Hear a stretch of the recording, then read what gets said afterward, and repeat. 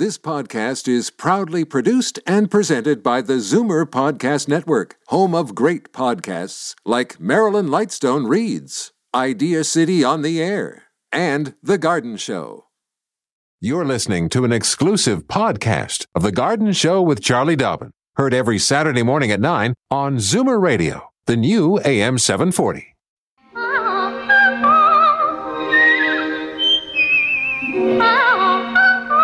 Welcome, friend, to our weekly garden party. We hope you brought along your questions because it's time to dish the dirt.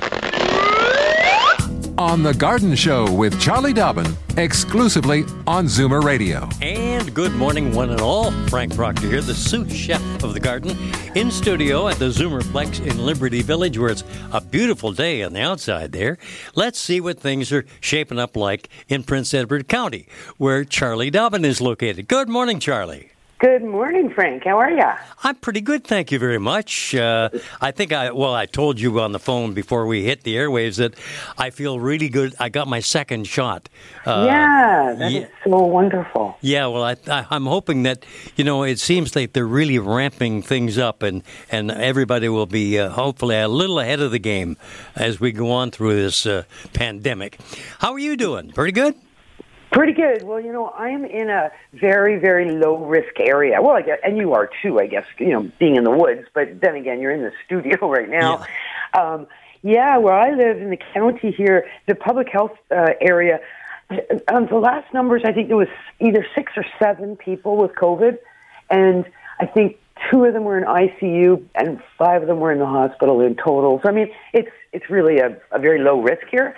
Weather has been gorgeous. Today is a beautiful sunny day. We, thank goodness, bless everybody and everything, got some rain. Ooh, did we need rain? I'll tell you. My lawn was like a cornfield. Well, I've been battling the wonderful little, I'm going to say groundhogs. No. Raccoons, yeah. They stole the bird feeder again. It was last Wednesday night. I forgot to bring it in.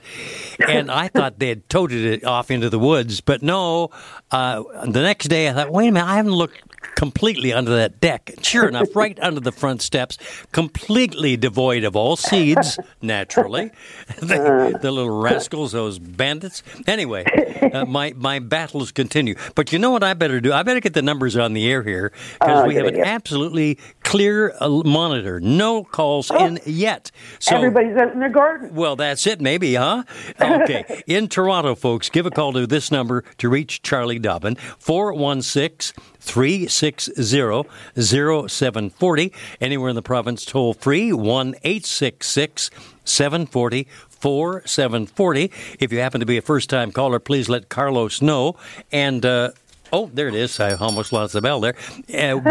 Before you get to the airwaves, you first-time callers, that's what you're going to hear. So call early, call often, 1 question per call. And let me squeak your email address in, okay? Right, because Charlie really loves to receive emails, and it's a great feature for the show.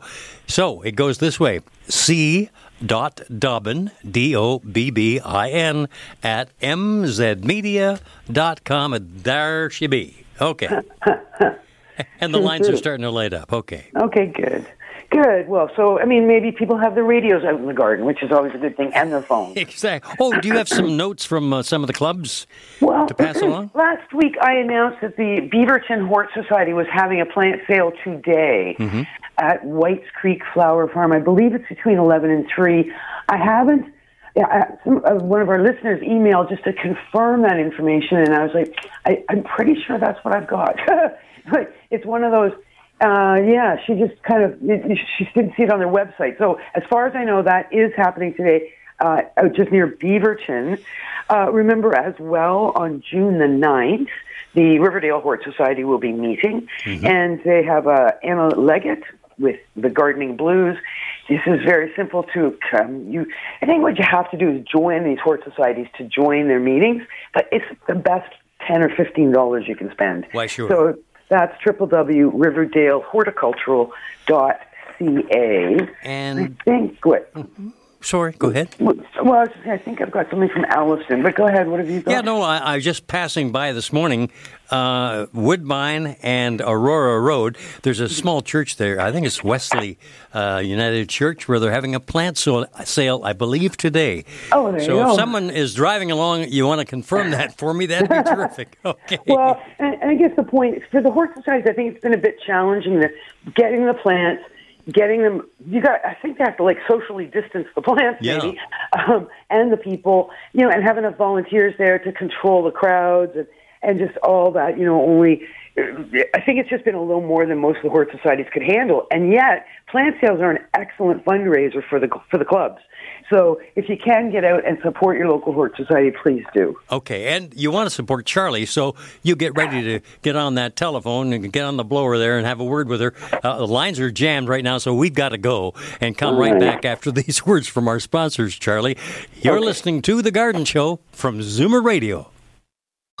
Fur and feathers and bugs of all size. There's more going on in the garden than you realize. Should small creatures become a big problem, then you've got The Garden Show with Charlie Dobbin. Exclusively on Zoomer Radio. Well, Charlie, I can guarantee you're going to be a busy lady today. Let's go to the phone lines where Diane is online from Dorchester, just outside London, Ontario. Good morning, Diane. Good morning. How are you doing? Great. Okay. Good morning. What I'm calling in about, I'm so happy you mentioned the gypsy moss because as soon as the show was over, we went out, and I couldn't. It shocked me to see the caterpillars going up and down. We have 2 different groupings of birch trees, and so my husband, he went and used the trick, and we find it really, really helping. It's the duct tape one. Oh, yeah. When I go out there every morning, I don't want them getting to my tree. And Charlie, when they go up there and they can't get past there and they go back down, what are they going to be living on, or will they just die? Well, they're pretty fast moving, so they're going to keep wandering through your lawn or your gardens, and they'll just look for anything edible.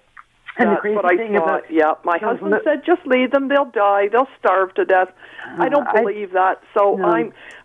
My neighbor came over and said, "Oh, kill or die." I said, "I'm sorry." I said, "It's either I kill them or they kill my plants," and so I have to be the protector of my plants. And while we were out there, we were showing our neighbor how we were so successful. All of a sudden, we saw these 2. They're just the thickness of a thread, and they're a lime green. They're not very, very long at all. And my husband, when he was looking, you could almost see little tiny, tiny hair-like feet on the back and then at the very top. And it kind of inches its way along. We've heard about an inchworm before. Is this what you call an inchworm?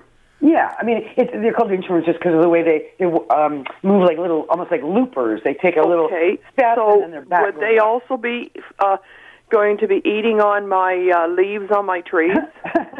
They could be. It's hard to say for sure. There are, they're called sawfly larvae. You want to Google that. So S-A-W-F-L-Y. Okay. And they're the exact same color as the leaves of some of your plants. And they sit on the margins or the edges of the leaves, and then they start chewing. And you don't even notice them because they're perfectly camouflaged. And then you realize the leaf shape isn't quite right, that it's missing some of it. And you look close and you realize this insect is lined up right on the edge. And so they can really devastate roses if it's a rose. But they're very specific. Well, I killed those 2 as well. And then my neighbor said to me, "Oh, no, you should never have done that. They turn into monarch butterflies." Then I felt real bad, so I wanted you to reassure me that I wasn't killing monarch butterflies. Well, exactly. Do be careful. Don't just kill anything that moves. No. And make sure that whatever you're killing is causing damage. Yeah. Certainly, as we know, monarch butterfly caterpillars cause damage. They eat milkweed.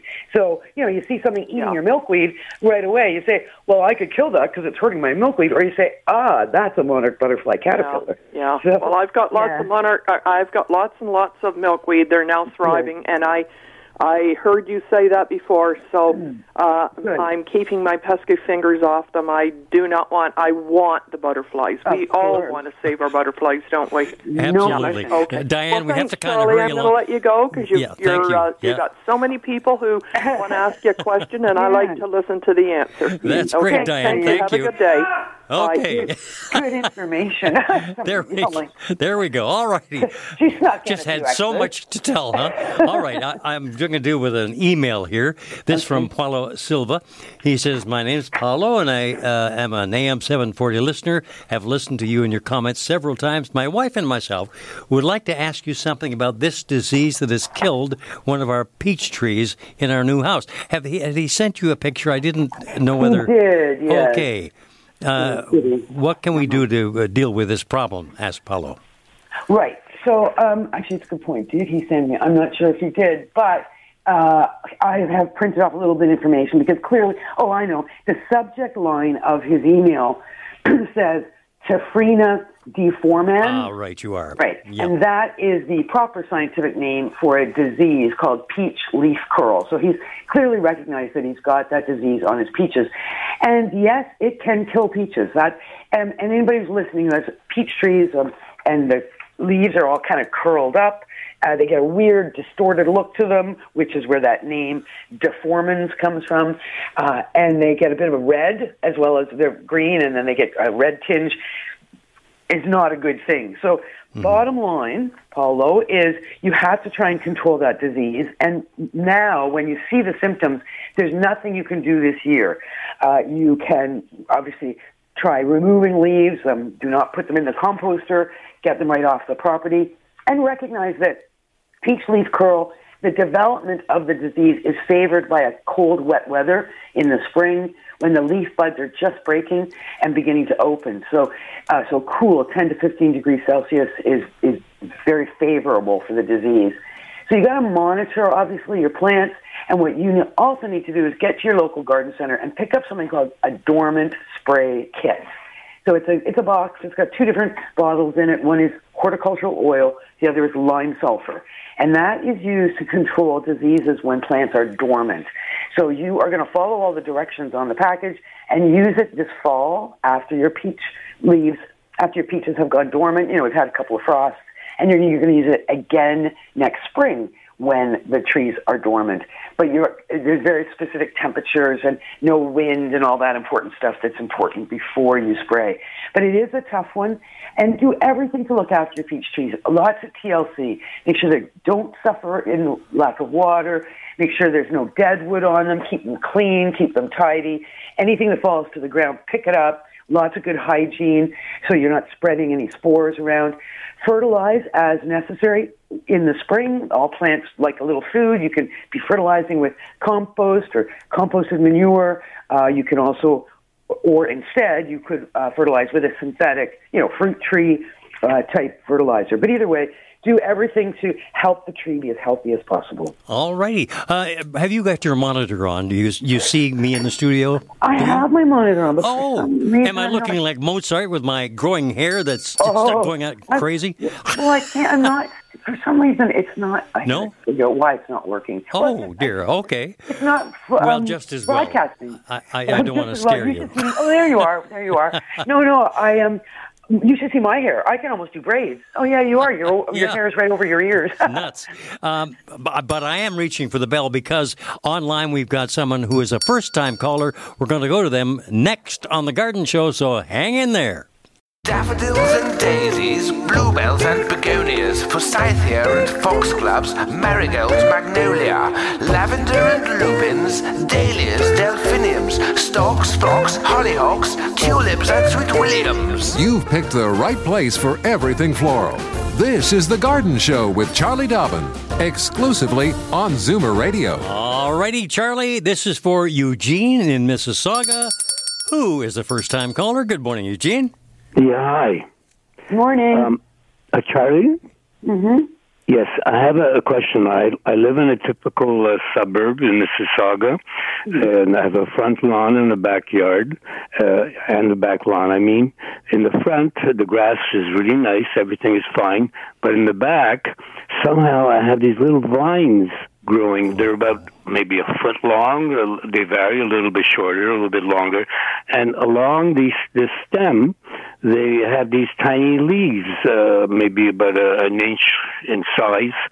And they grow all along. They seem to be growing and spreading, and I have no idea what they are. And I went to a nursery in Mississauga here, a famous one, and they really couldn't help me. Any idea what I'm talking about and where these come from? So little leaves. Are the leaves heart-shaped by any chance? They just look like tiny little leaves. They're not heart-shaped. They're just tiny little leaves, about maybe an inch in size, and they grow along the whole stem, from the ground up about on average about 12 inches or so. Some are a little bit longer, some are a little bit shorter. I have no idea what these things are. It's the first time I've ever seen them, and I went to Sheridan Nurseries. They couldn't help me. Yeah. Okay. So did you? Okay, I'm just trying to see here because I'm wondering if Eugene could take a picture and send that to you, possibly, if you can't solve it today. Yeah, well, we can try. What's the email address if I were to send that?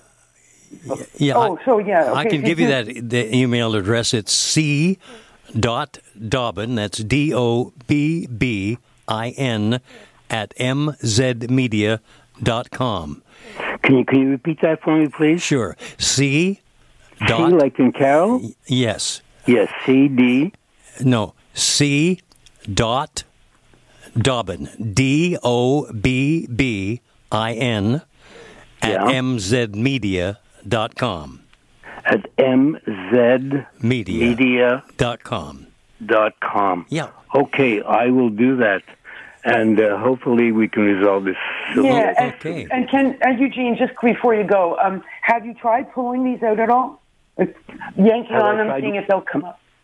I'm sorry. Say that. I pulled them out, yes. And it looks like it's not just the little vine that comes out, but also a little bit from that's in the ground. Mm-hmm. But, does it sound but like it's Creeping clear. Charlie it's at not all? Brown or anything. It's not green. It's just about an inch that comes out from the ground when I pull them out. If I reach in and right to the bottom, I pull it out, and it comes out. The vine is green, but that little part that's in the ground is kind of a whitish color. Of course, that's the roots. So if you can pull these plants, like we want turf grass in our lawns. We don't want unknowns taking over because often unknown plants will devastate our good grass. So if you can get down on your hands and knees and crawl along and pull these plants out, root and all, and then dispose of this off the property, that would be a good idea. And in the meantime, send me a picture and I will continue. Yeah, you see, there's something called Bermuda grass. I mean, you could always also Google Bermuda, like the country or the island, Bermuda grass.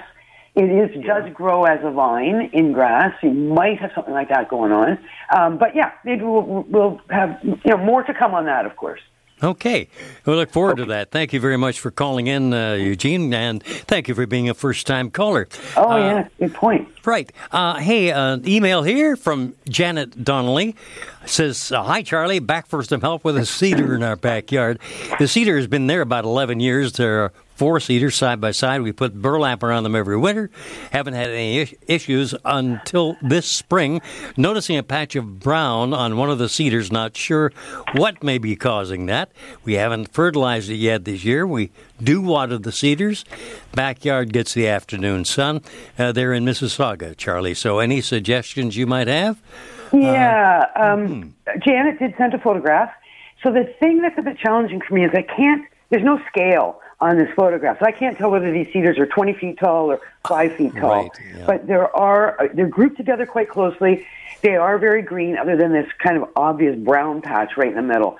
So remember what happens when plants get bigger and start interfering with each other. They start running into each other. We stop getting sunshine in there, we stop getting air circulation in there, and we start getting dead leaves. So it could be that that's what's going on right there. Also, wrapping can be detrimental. Cedars are pretty tough plants. I would not bother wrapping these plants anymore if they've been there for unless they're getting salt spray, I would not worry about wrapping them against the wind. They're well established. They look very healthy. They look like eastern white cedar, which is native and tough. And wrapping we can end up trapping cold air under the burlap. On a cold night, the cold air can settle inside the burlap. And then when the sun comes up, if the trees are very close together, as these are, that cold air can sit there and never truly be eradicated because there's just no air circulation. So a couple of things I would do. One is not wrapping. Number two, get your gloves on and comb that brown stuff out. Look closely for insects. There can be insects on cedars, but comb out the brown, trim out brown branches that have no evidence of green. Do fertilize, good idea. And be careful, not sure if these are designed just for privacy, but certainly trimming and shearing our cedars at this time of year can help thicken them. If you want them, more privacy, then we trim the tops. If we want more height, then we trim the sides, or trim both just to make them look, pretty tidy. So, like I say, I have no one definitive answer on that, but it's just the all-round care of plants of this size. And like I say, I can't tell whether they're 20 feet tall or 6 feet tall in the picture. But they look really good other than that one brown patch. So look closely, do some combing, etc. Okay. We have a caller from Brantford online right now. Ellen, good morning. Welcome to the show. Good morning. Thank you. Morning. I just wondered if you had an opinion about the rubber mulch. For using where? On flower beds or in, particularly I have a berm where I've just planted 5 baby blue spruces, and I know the rubber mulch from the recycled tires looks beautiful, lasts longer, but I wondered if it's got any toxicity to it or any reason one shouldn't use it. So it's a good question. I don't think we've had this question on the radio show ever, but certainly I have long ago in one of my presentations. So you're right, Ellen. Rubber mulch is made from tires. So what they do is they freeze the tires, and then they put them into big dryers, and they bounce them around in the dryers, and then they break into 1,000 pieces because they're frozen solid, and then they sell that as mulch. So one of the issues is, spreading it around. What happens? Well, when the sun shines on it, it smells. I don't like the smell. It's like a real strong petroleum smell. So you have to recognize that if there's sun on the rubber mulch, you're going to get an aroma. Is there any toxicity? None that I know of.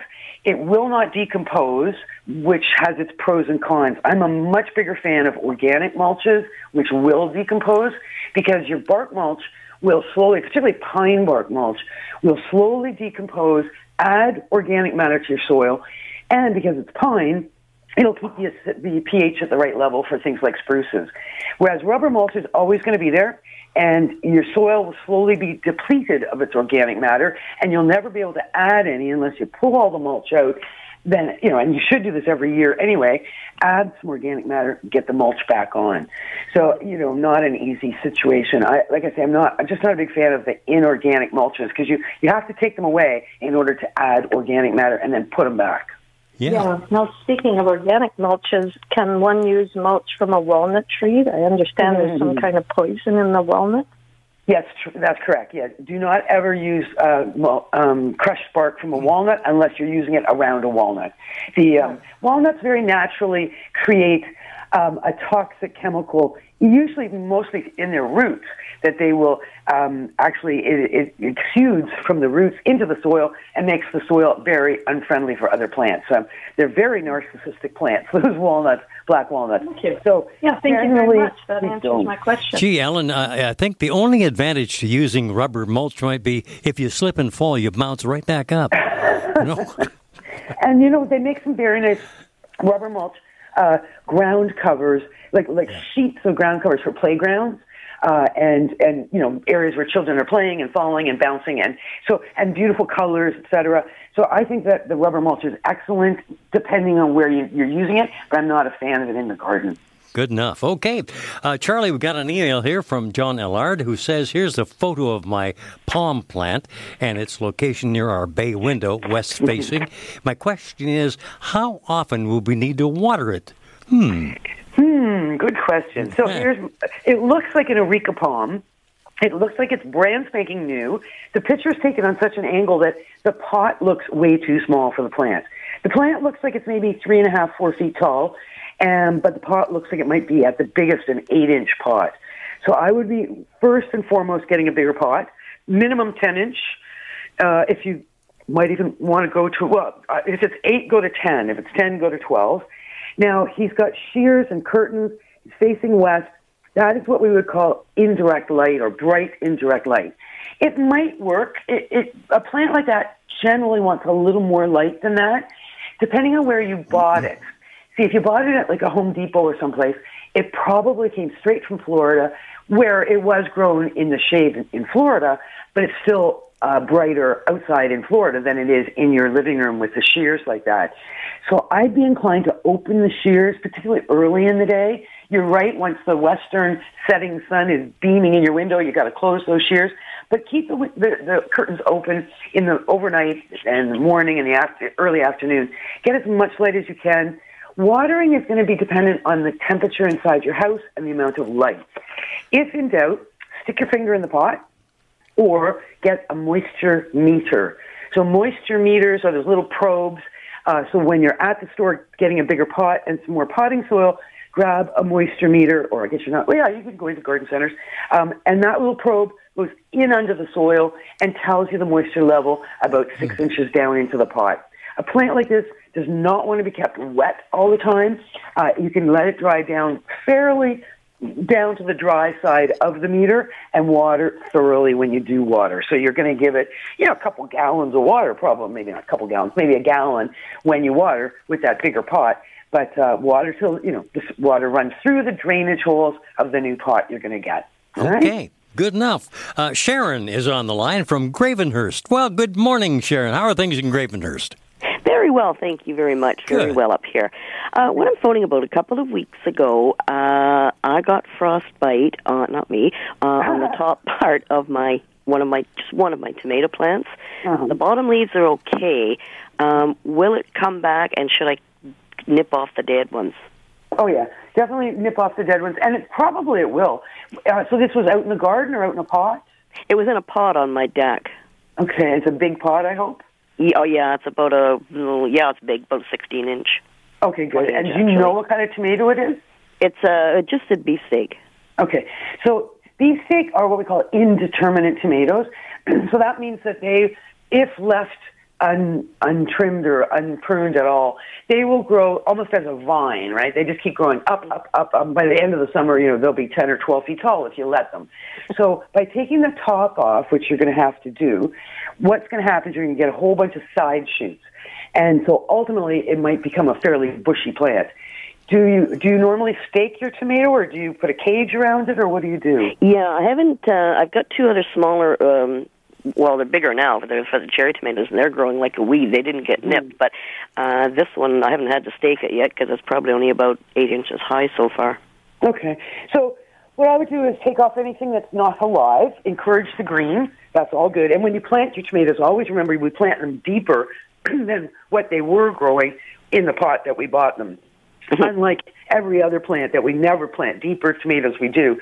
So, take it off. And then you are the master. So you decide when it starts to pop some new growth, which it will with all this warmth we're getting and sunshine, you decide whether you want to train it back to that single stem and grow it up as a little tree, or you want to allow it to be a much bushier plant with a certain amount of side shoots coming off of it. It will, when the thing about beefsteaks, as you know, the fruit forms and they're big, heavy tomatoes, it tends to really weigh down the plant. So the plant will just flop onto your deck if you let it. So there's a certain amount of staking and supporting of a plant of that size when they start getting the fruits.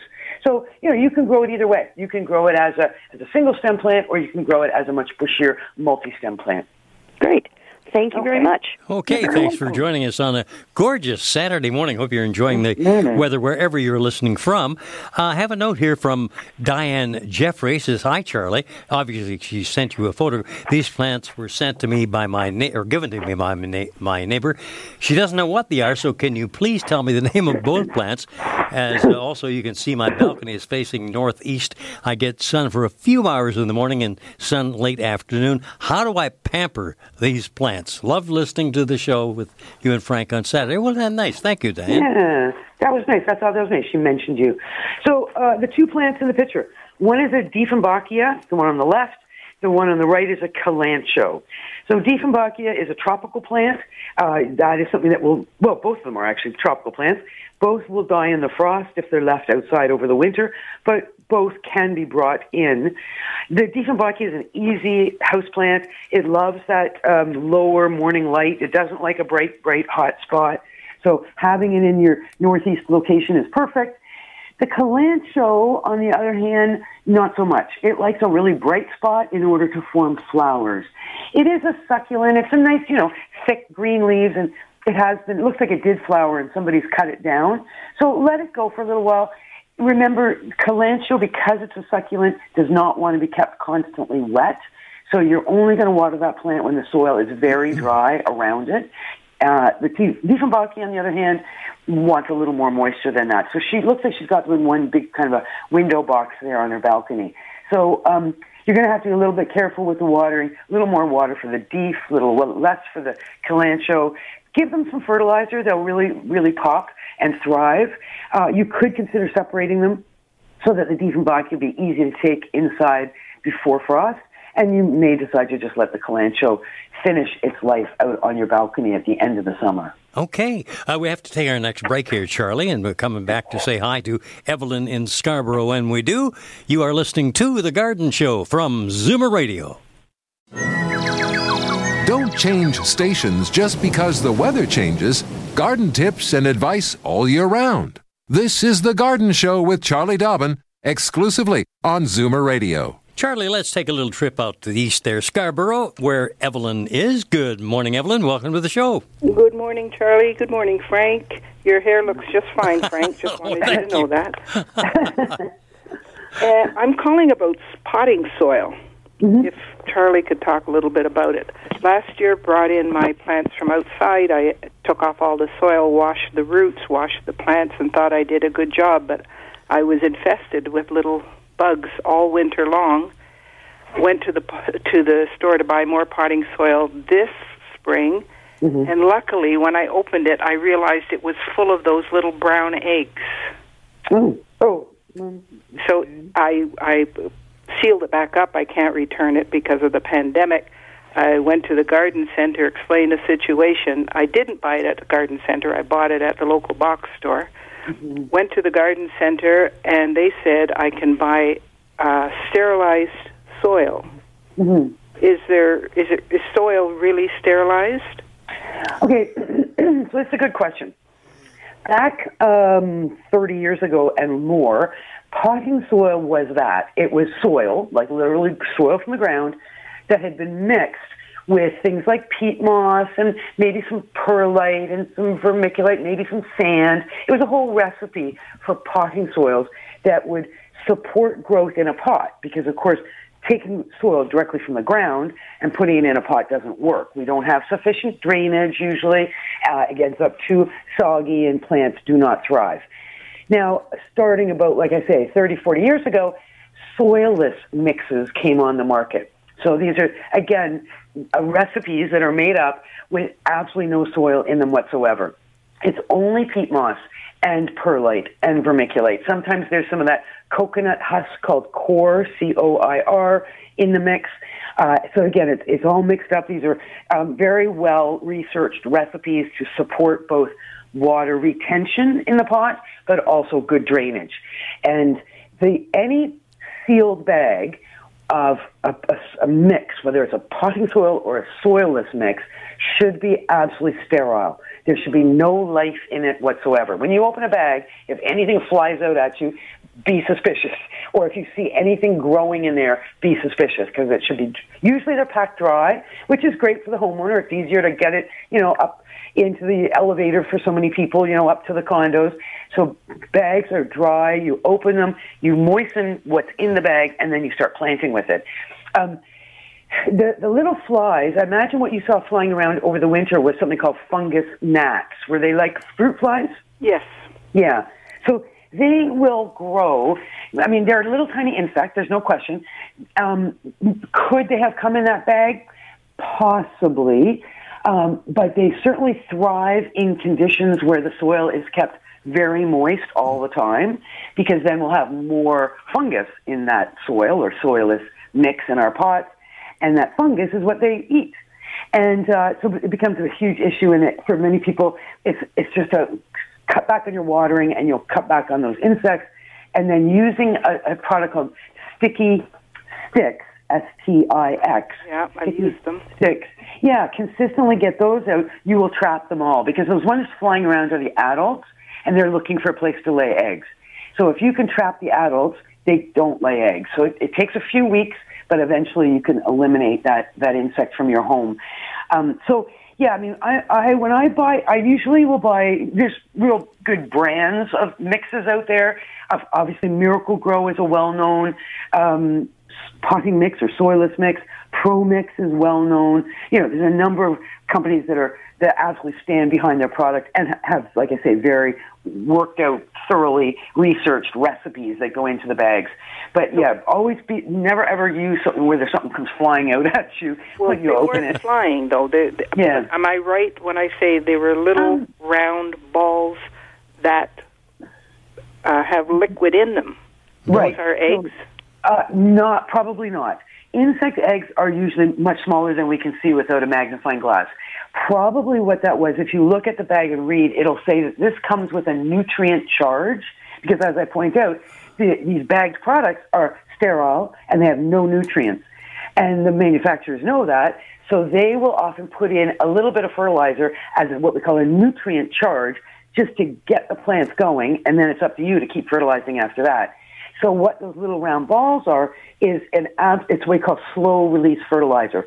So it's fertilizer that is doing nothing because it's bone dry.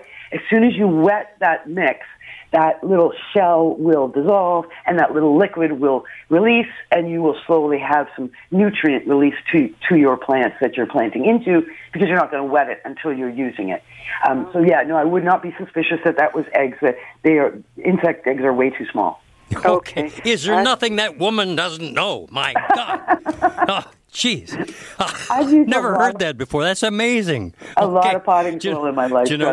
We do have to trot along because we're up to our final break, and I want to assure Barb and Julie, who are hanging on the line ever so patiently, we're going to get to you, but you just hang in there, okay? We're coming back, Charlie and I, here on Zoomer Radio. Fur and feathers and bugs of all size. There's more going on in the garden than you realize. Should small creatures become a big problem, then you've got The Garden Show with Charlie Dobbin. Exclusively on Zoomer Radio. All righty, Charlie, let's say hi to a very patient Barb, who has been hanging on the line there from Ayton, Ontario. Good morning, Barb. Oh, good morning, Charlie and Frank. I was just wondering, I've just noticed on tomato plants, there's like leaves, they almost have the coloring of almost like a coleus plant. I don't know if, like, some of them were touched with frost, and then these have more like yellowy, and some of the leaves kind of curled. I'm just wondering if that's a fungus, or should I... No, tomatoes are really good that way. You should not be seeing any evidence of any kind of fungus yet. It's only early June. What it is, it's a response to the temperature, to the environment. So I don't have to replace them then? I don't think so, no. I think what you just need to do is make sure they don't suffer for lack of water, right? Tomatoes want very consistent watering, which is not to say they want to be soggy, but watered, if they're in pots, probably every day or every second day in the heat. The red will turn green. The yellow will either continue so that the leaf ends up dying, which happens, and new leaves will grow, or it will recuperate. But yeah, it is, I would say, very much a response to the environment. And when we had that cold it was about 2 weeks ago now, that unexpected cold. All of our plants that are outside in any kind of extreme, whether it's extreme heat, extreme cold, extreme wind, hail, tornadoes, the plants will survive better if they are in good condition when the impact happens from the extreme temperatures, etc. So always make sure that your plants are watered sufficiently. They're never suffering for lack of water, and particularly vegetables. And fertilize now, keep them growing, keep them happy. Flowers should be forming on your tomatoes now or very soon. So that's what you want. You want the flowers, you want the fruit. To lose a few leaves is no big deal. Well, that's good news for Barb, for sure. Hey, Julie on the line from North York. Good morning. Hi, Julie. How are you guys? Hi. Morning. I have my neighbor gave me a cute little plant last year, and she said it's like a rooster, like the top of a rooster. It's all velvet. Do you know what that is? There's a number of, is it out in your garden? Yeah, I planted it last year. It's beautiful. It's like red velvet top, like a rooster top, like a rooster. Red. Oh, red is interesting. You're going to have to take a picture. Oh, you planted it last year and it came back? It's a perennial? No, my husband, we took it out of the garden and we got the little tiny pepper seeds, and I planted them, and last year that one was just out of this world. Now I wonder what the name of it is. All right, well, there's a couple of plants that do red sort of furry leaves. One is Celosia, Celosia. Another one is Amaranthus, red fuzzy flowers, very cuddly. I was thinking of lamb's ears when you said soft and fuzzy, but that's a gray leaf that's very soft. You know what? You could look up Celosia and Amaranthus. If it's neither of those things, take a picture and send it to me at c.dobbin@mzmedia.com. So it's CELOSAS? CELOSIA. Oh, IA. No, it's just so beautiful. I want to put it in a big planter. It's just the red velvet is just absolutely beautiful. I love that. I love plants that you want to touch. That's great. Thanks, Julie. Okay, thank you very much. Golly, we're just about fresh at a racetrack here. My gosh, about a minute and a little bit left. Time enough to plug the guys, of course, from Dave's Corner Garage are all revved up already. And you're all revved up. Don't get run over there, Frank. Now, are you giving Elliot a lot of work yet to do? I was going to tell you an update on that. I've been giving Elliot a lot of work to do for the last 2 months. Like every day, there's another multi-yards of something being delivered into the driveway, and he's just spreading. He's been looking a little tired. He's fading, I'm afraid to say.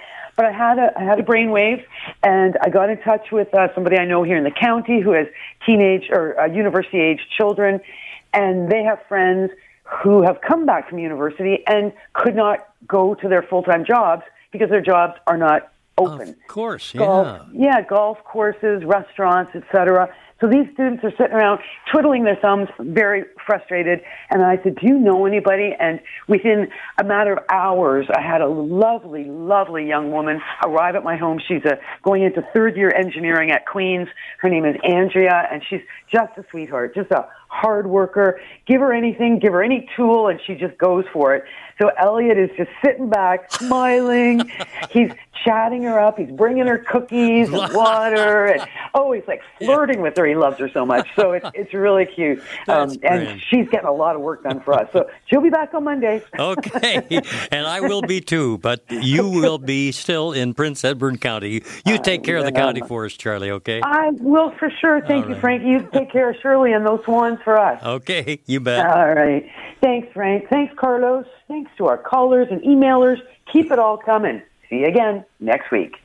This has been an exclusive podcast of The Garden Show with Charlie Dobbin. Heard every Saturday morning at 9 on Zoomer Radio, the new AM 740. This podcast is proudly produced and presented by the Zoomer Podcast Network, home of great podcasts like Marilyn Lightstone Reads, Idea City on the Air, and The Garden Show.